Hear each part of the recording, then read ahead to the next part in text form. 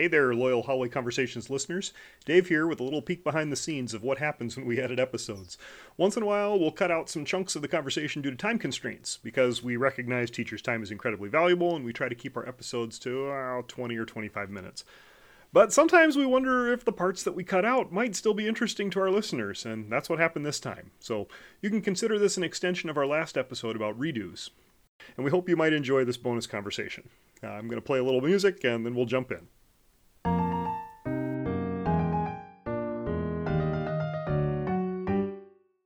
So I have a question for you guys.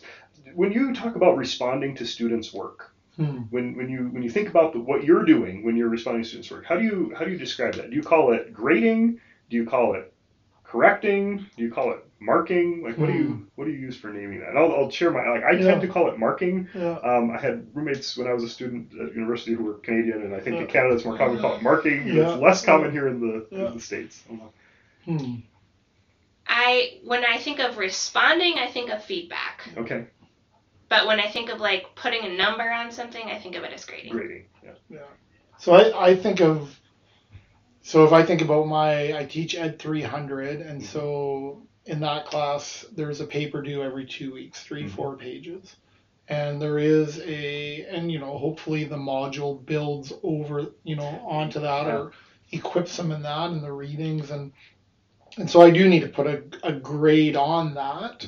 And so I have a rubric for that. But I would say I spend most of my time giving feedback, on the program that we have kind of in the margins. And most of the feedback I tend to give when I read those papers is often in the form of questions. Oh, yeah. So I don't often be like, well, no, I disagree. I mean, I have, but I often form it in the, hey, I notice, I wonder. I noticed you said this. I wonder about that. So I just, because my hope is in asking the question, right, is just to say, hey, maybe this will stimulate some thinking. And I'm not naive to think that every question will do that, but sure. And then through those, you have this rubric where you do have to put this kind of point in time assessment on it, but I do actually, and I've said to students hey, if you want to take this feedback or these questions, and sometimes the questions are simply on what they said, but also the questions that might identify a gap. Hey, I wonder, have you thought about this? If they want to go back and redo and include or answer any of those questions within their paper, I'm totally good with that. That you invite them into. Absolutely. Why? You know why? Because I've never come up with a good answer why would I say no to that? Sure. Why would I say, and there's probably an answer to that, right? But in the end, it's you have a student who takes the feedback they've gotten and takes the grade and says, hey, I think I can do better. I want to do better. And that's what we ought to be about. Totally. Here. And so that's why it's let's go for it. I feel like I should tell you. So my question behind the question, I had another hallway conversation with some of our other colleagues, and literally we ran into each other in the hall. And at the end of our conversation, I'm going to go mark papers. And one colleague said, oh, that's interesting, because I call it correcting students' papers. And one said, oh, that's interesting, because I call it grading students' papers. And just, I wonder about this. I think the name that we use for it, am I correcting students' work, is different than grading that feels very evaluative versus, and I think of marking as similar to what you were saying, Matt, I'm going to raise questions and I'm going to just notice, hey, this was really well said, or, I'm literally marking their paper, right? Yeah. And so maybe that's a piece of this too, to just be mindful of the language we use about some of these topics.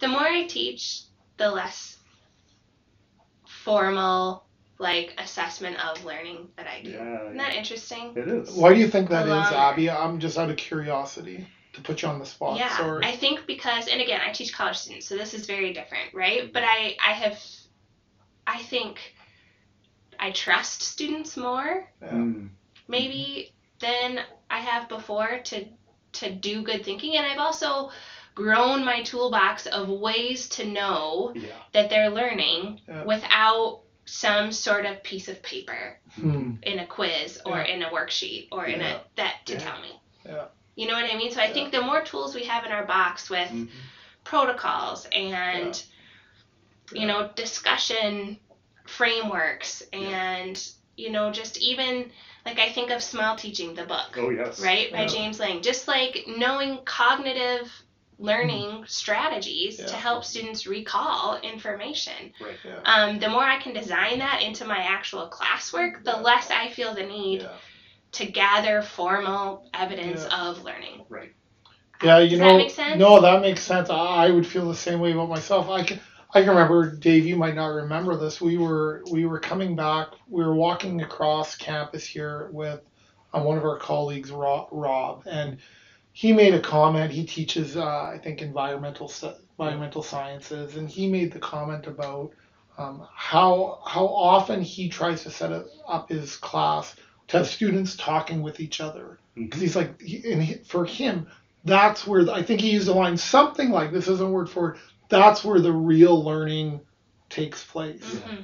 Well, you can't assess those conversations. Yeah, right. And if I think about that, and if I try to think about the discussions that we have in Ed 300 or even in breakout rooms on Zoom and some of the graduate, is like, I'm not privy to every one of those conversations, but as I walk around the classroom in Ed 300, I'm often struck, like there's a humbleness that comes about me to say, man, like they are talking about things with a depth that there's no way I can replicate through a lecture or even on a test. And that's not to diminish the test or a lecture, Totally. but it's like, wow, like listen to the conversations they're having. I mean, similar to us when we're in the hallway or having like this is good like this is how we learn, and if it's true for us, might that not be true for our students as well, even in grade 2 or 3? And that's what I was going to say. I think that's a piece that translates across any grade level, right? Like how do we structure things in such a way to get students naming the things that they're thinking about?